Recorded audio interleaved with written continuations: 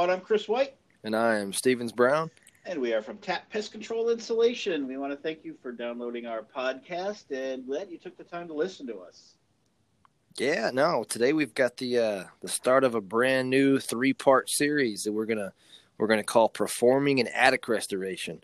And so today we got part 1, which is setting up the vacuum, in the vacuum removal truck. And then part 2 will be site prep. And then the third part will be sanitizing and vac out and wrap up. Yeah, it's going to be a good series. We just wrapped up the series on attic capping, so we thought this might be a good one to roll with as well and talk a little bit about the attic restoration. Yeah, so Chris, get started for us. What do what's the kind of the initial start when we look at performing an attic restoration and setting up the removal truck? Yeah, so you're going to have a couple of different things here, and I think this is where you and I kind of have a lot of conversation about what is the right thing, and it really all depends on the resources that you have, right? I mean, some companies have a removal truck that's just dedicated for removal. Others have to use the same truck that they use to blow in the material. They just have to move stuff around and create a truck that's going to be also the removal. And if you have a big enough truck, then maybe you can put everything on there. But I don't know of a lot of guys that can do that. Yeah, no, you're very much correct. There's no one exact answer. It kind of all depends, so to speak, on what you've got, in your inventory: trucks, trailers, box trucks, all of that. There's a lot of different ways, a lot of our customers tackle it. No doubt. You're exactly correct. So let's take a look at, I think the most common thing that we run into, Stevens, is when we have somebody who's using one truck or trailer. It could be either one. And they're kind of dedicating it for both the removal and for the install. So, let's talk about things in that respect. Of course, we're going to have to remove any of the blowing equipment off. That's going to include your hoses and things like that. So, and then we're going to go ahead. We want to put on now the same premise, I think, that we have for the blowing machine is we want to have the vacuum on the end of the truck or the trailer. Yep. And really, folks, so the main reason is you don't want to leave that in there when you turn it on. You have to take that vacuum out. It's a gas-operated piece of equipment, and gas-operated pieces of equipment should not be in the back of a trailer for safety reasons. We all know. Yeah, you want that in open air. You do not want to breathe those fumes in. Yeah, well, I mean, it needs to be said because I have walked on jobs where I've seen the vacuum sitting inside of a truck and guys running actually 2 vacuums at one time, and they were both sitting in the truck, and there was a guy in the back of the truck setting up, the bags to, the vacuum removal bags. It was a very dangerous situation. I was, I called it out right away and said, no, there's no way we can do this. At the very least, we pulled we got the vacuums out of the back of that truck, but you've got to do that. There's many stories I've heard of guys passing out because they've, in the colder climates, they kind of close the back of the truck with that piece of equipment in there because the engine keeps it warm. Yeah. And the next thing you know, the guy's passed out in the back because of carbon monoxide. So.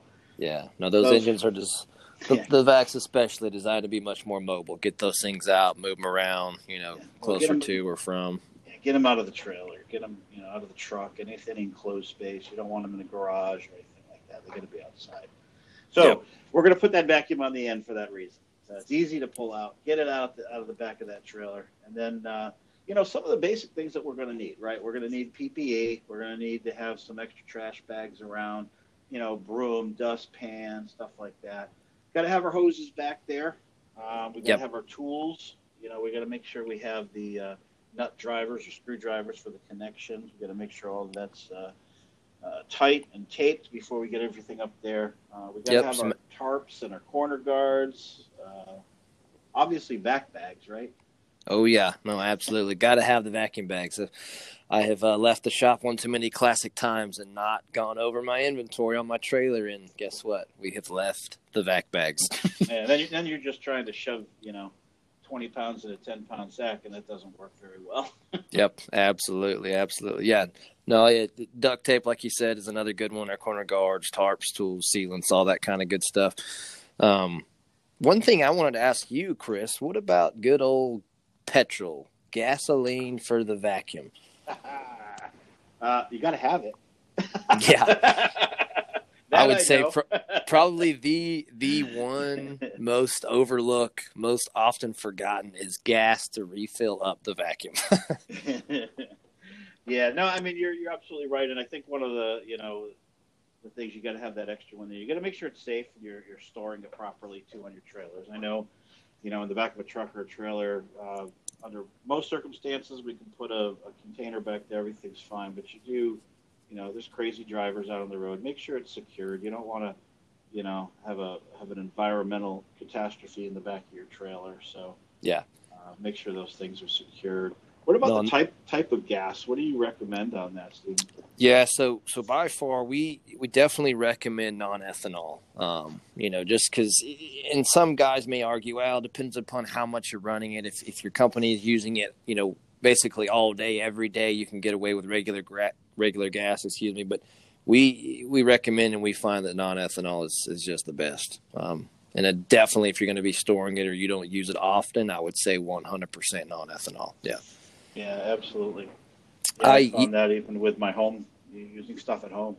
Yeah, no, absolutely. It can be a little bit more difficult to find, but I've found it time over time that it paid for itself. It does better.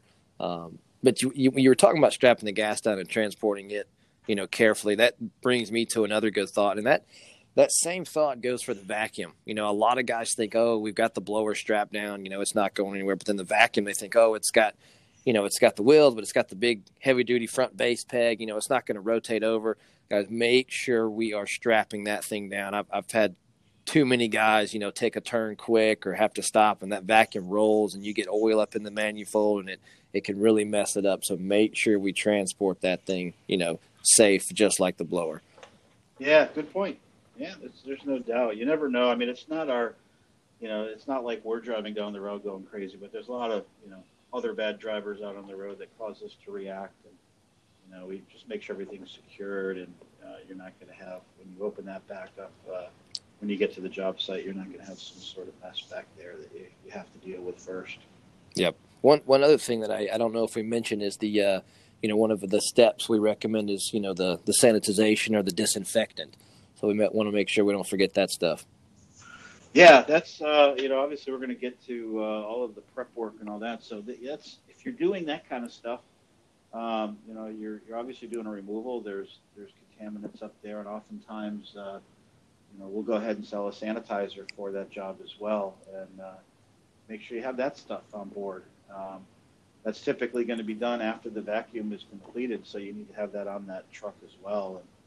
And some of the other stuff we need to have, the pickup tubes, other things for your hoses. I don't know, sometimes if you don't have a pickup tube, guys will just use a broom handle or something taped to the hoses, whether or not it's on there currently or you have to put it on once you get there. It's good to make sure you have all that with you.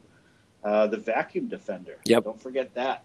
That should be almost part of the vacuum, but, because it is separated off the vacuum by the hose, you have to remember to bring that with you. So make sure that's part of the whole operation, yep. As well as any safety platforms. You're going to use them on the install. You're going to use them on the back out. So yep. You got to stay safe up there. Don't put your foot through the floor. Absolutely, and, definitely a necessity on those. Keep your feet on the joist, right? Absolutely, it's not a conversation you want to have with the homeowner or your boss. We do not like cracked drywall. Yeah, and I think most importantly too is the communication device, and that's really important up in the attic because the with the vacuum on, that's controlled down by the truck. So yep. Unlike having the blowing machine where you have that remote control on there, the vacuum's controlled down there. So you're going to have the communication to talk to folks. Hey, this is what's happening. Turn it off. Turn it on. Yep. All of that good stuff. So, yeah, and that's where too. We talked about with the blower, and you can come up with almost a code or some symbols that work. The vacuum, you got to keep in mind, it's a lot louder than that blower is. And so a lot of times I see guys, develop a good code to be able to signal back and forth with the vacuum running. Yeah. So that's huge. Well, Chris, what if we transition and talk a little bit about, we've gone over kind of some of the tools, but let's go over, how can we be as proactive as possible? How can we be best prepared? What's one tool we can kind of look at to help gather our thoughts as we're, loading all this stuff out? Yeah, well, the sales folks, if it's not a policy within the companies now, it's always important to have an attic inspection report, or the graph that that your guys should be doing, or a work order. Yep. Or all of those. I know when we do training, Stevens, we recommend having all of those pieces together. Yep. Because they are very helpful for setting up your trucks and making sure you arrive with the right materials. Yeah. So taking a look at your inspection reports or your graph, how big is the job, right? Yep.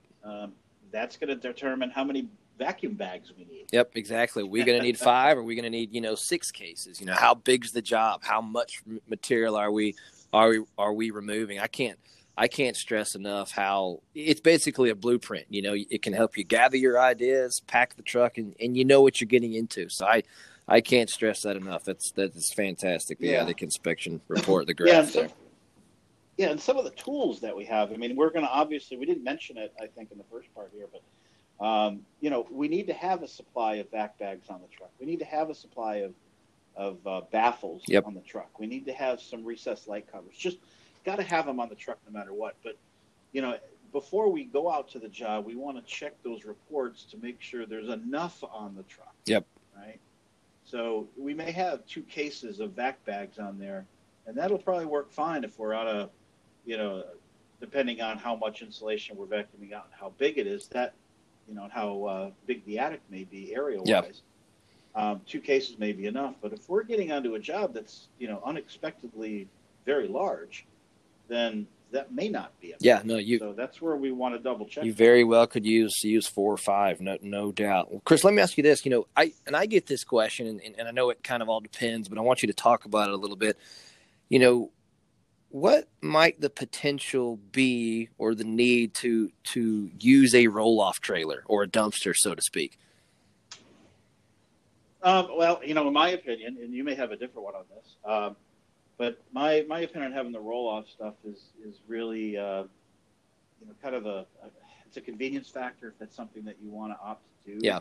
You have a lot of other things there without having to deal with hauling away big bags of trash. If you don't have a secondary vehicle to put on the back, I mean, the bags are large, and you don't want to fill them on someone's driveway and then have to move it because you're not moving. Yeah, I think expanded, they're like 75 cubic feet, so they're pretty big bags. Yeah, so you want to have a trailer to put them on, or a pickup truck, or something that you're if as soon as you're filling them, it's on that trailer or whatever you're moving it away in. Some folks don't have that luxury of having that extra vehicle or having that, so oftentimes having a dumpster on site is another option. Yeah, no, to me it kind of goes back to that attic inspection report. If I can tell, with some pictures, or maybe there's some trash up there in the attic that the customers asked us to remove out, and then it comes down to the convenience factor. If I don't have the setup, and I know I'm going to be using, 10 removal bags, and I only have room to really hold 2 or 3, I may encourage them to look into getting a roll-off dumpster, because like you said, you can throw it up, you can fill it up. You don't have to worry about making a lot of separate trips, taking you more labor, more time to do the job, that kind of stuff. So I think it does come down to more or less a convenience factor.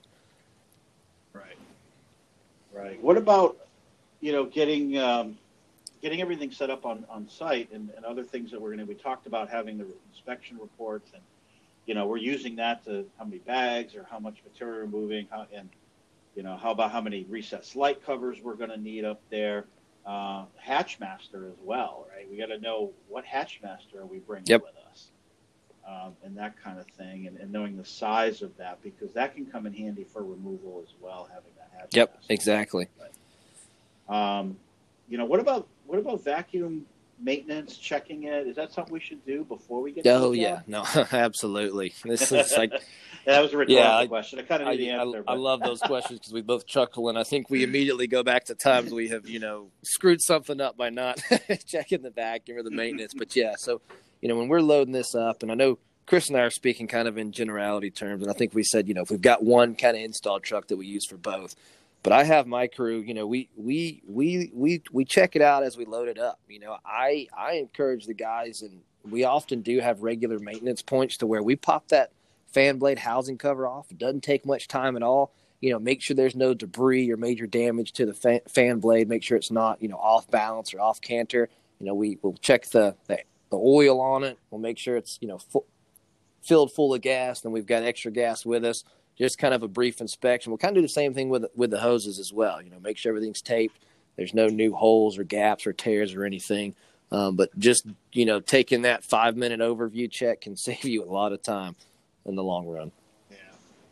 Yeah. And the same thing holds for vacuum hoses as it does for blowing hoses.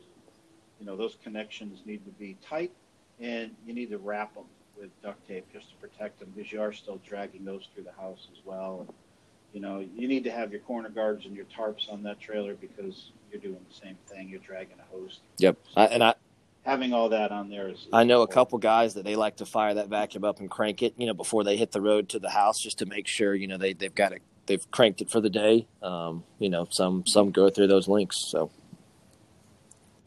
Yeah. And make sure the vacuum defender's clean. Yep. Oftentimes, we finish the job, we forget to clear that out too. So make sure that's all cleaned out. Everything's ready to go. The last thing you want to do is get to the job, you get all set up, then your vacuum's not working right, or you're clogging up the defender. Or, you want to make sure you're off and running for efficiency. No doubt. Well, hey, let's transition. I know we had 2 questions that came in, and so the first one was from John Max in Mississippi, and he said, "Oh, this is a good one." He said, "What if I have an attic remediation job that has fiberglass bats with loose fill insulation on top?" That's an interesting one there. Yeah. Wow, I got a lot of thoughts on that one. I originally would think, with the bats on the bottom and then cellulose on top, that kind of tells me that they had a capping done at some point in their life, whether or not that's TAP or another product. Maybe that's something that was done through an energy efficiency program where they, did a subsidy to add extra on top of that. But to remove that, you would think that the cellulose on the top would be fairly clean, because it's sitting right on the top. So I'm thinking the question is, with the bats and using like the GV230, I guess I'm reading into the question a little bit. Yeah. But if we're using the GV230 and we want to vacuum that out, do they put because we know we can't use the defender. Yeah. When we have the bats in there. Yeah. So, do we vacuum up the cellulose on top thinking that it's clean? The more I think about that question, I don't know that I would do it, just because there's a question of uncertainty. Yeah, I think you're right. I think, the GV230 certainly would be capable of handling it all, but I'm almost thinking now, as I'm kind of thinking through it, as far as safety, and because of that unknown factor you're talking about, we don't know how clean it is. Could there be some droppings or some wood chips or nails or something? I would kind of almost, use my PVC with a hook on it to pull those fiberglass bats up, shake them off, so to speak, kind of get all the fiberglass bats removed and shoved down the hose. And then I think I may put my defender on to kind of transfer over for the loose fill pickup, and then vacuum all that out just to be safe. Yeah, you know what? I think you're right. I think that's the way to do it, because I think the other piece of it too is that you'll probably have, if you're doing a remediation, there's probably signs of rodents and there's droppings, and that's going to be underneath that fiberglass. Yeah. So you'd have to use let everything drop kind of below, and then use the vac. That'll suck up all the cellulose along with the droppings and everything else. And then because the cellulose is on top, you don't know if you're bringing up wood and metal, and so I think that's it almost sounds like you're vacuuming it twice.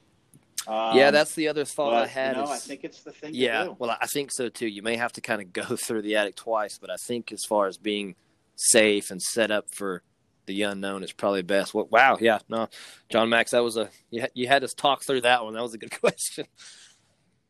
That was a loaded question. Yeah, I mean, if you don't have a 230, I mean, for those of you who might not be sure, the GV 230 XL is the newest piece of equipment that will vacuum up the bats. It'll vacuum up the bats. We did a podcast on it earlier. You could look that up and go back and listen to that one. But it will suck up the fiberglass bats. And now, if you don't have that version, then yeah, I would.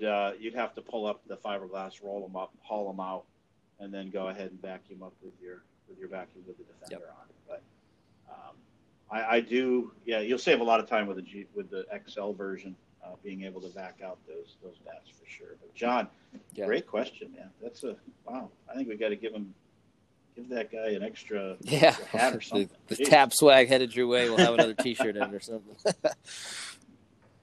Hey, I got another question. I got Jay in Colorado, and he wanted to know how many vacuum bags do they? Oh yeah, no, that's a good question. I know Chris and I earlier we kind of mentioned we kind of recommend keeping at least 2 cases, and they come 10 to a case, so 20 on the truck in generality. But using your attic inspection report should be able to give you some kind of information as to how much you might need. But another thing too is we have a chart on our website that will tell you. I mentioned they're 75 cubic feet in size, but we've got a chart online underneath the vacuum bags. Same page you go to order them that will tell you, how much fiberglass, how much cellulose each one will hold. The number of inches and R value, and so you can pair that with your square footage, and it'll let you know a closer range of what you would need to use.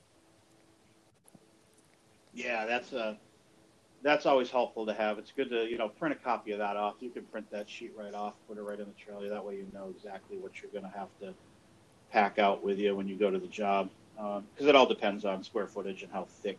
Yeah, it can also depend on how nasty it may be, and there's a few other factors go on. But yeah, that chart saves you a lot of time. So I would recommend just printing that off, laminating it, and you could even keep it right in there inside the truck or the warehouse. It's a good reference. Yeah, good. All right, thanks, Jay. We'll send you a swag pack out. If anybody, we invite your questions, stories, questions, everything. Send it on over to us at podcast@tapinsulation.com. And if we use it, you too can get a swag pack. Yeah, so let's move on to the next portion of the show. We got Herd in the Field. And again, these are some real life stories that we've either heard, from folks like you, or you've sent them in, or we have experienced them ourselves. And I know, Chris, you had one for us this week. So what you got for us? Yeah, this one's a fitting one for the restoration. So I was talking to one of the folks we set up recently, and he had hired some new folks to come in, had some experience and some that didn't. And they were training a young kid who came onto the crew to, right after they vacuumed everything out, they wanted to go back and seal up any holes, and for both keeping insects and rodents out, as well as air sealing, which actually is a very good thing to do for your homeowner. So they set him up with a case of caulking and caulking gun, and said, go ahead and seal up all the holes, and it'll take you a little while. There's a bunch of cracks and things up there, so we're gonna take care of that, and go ahead and let us know when you're done.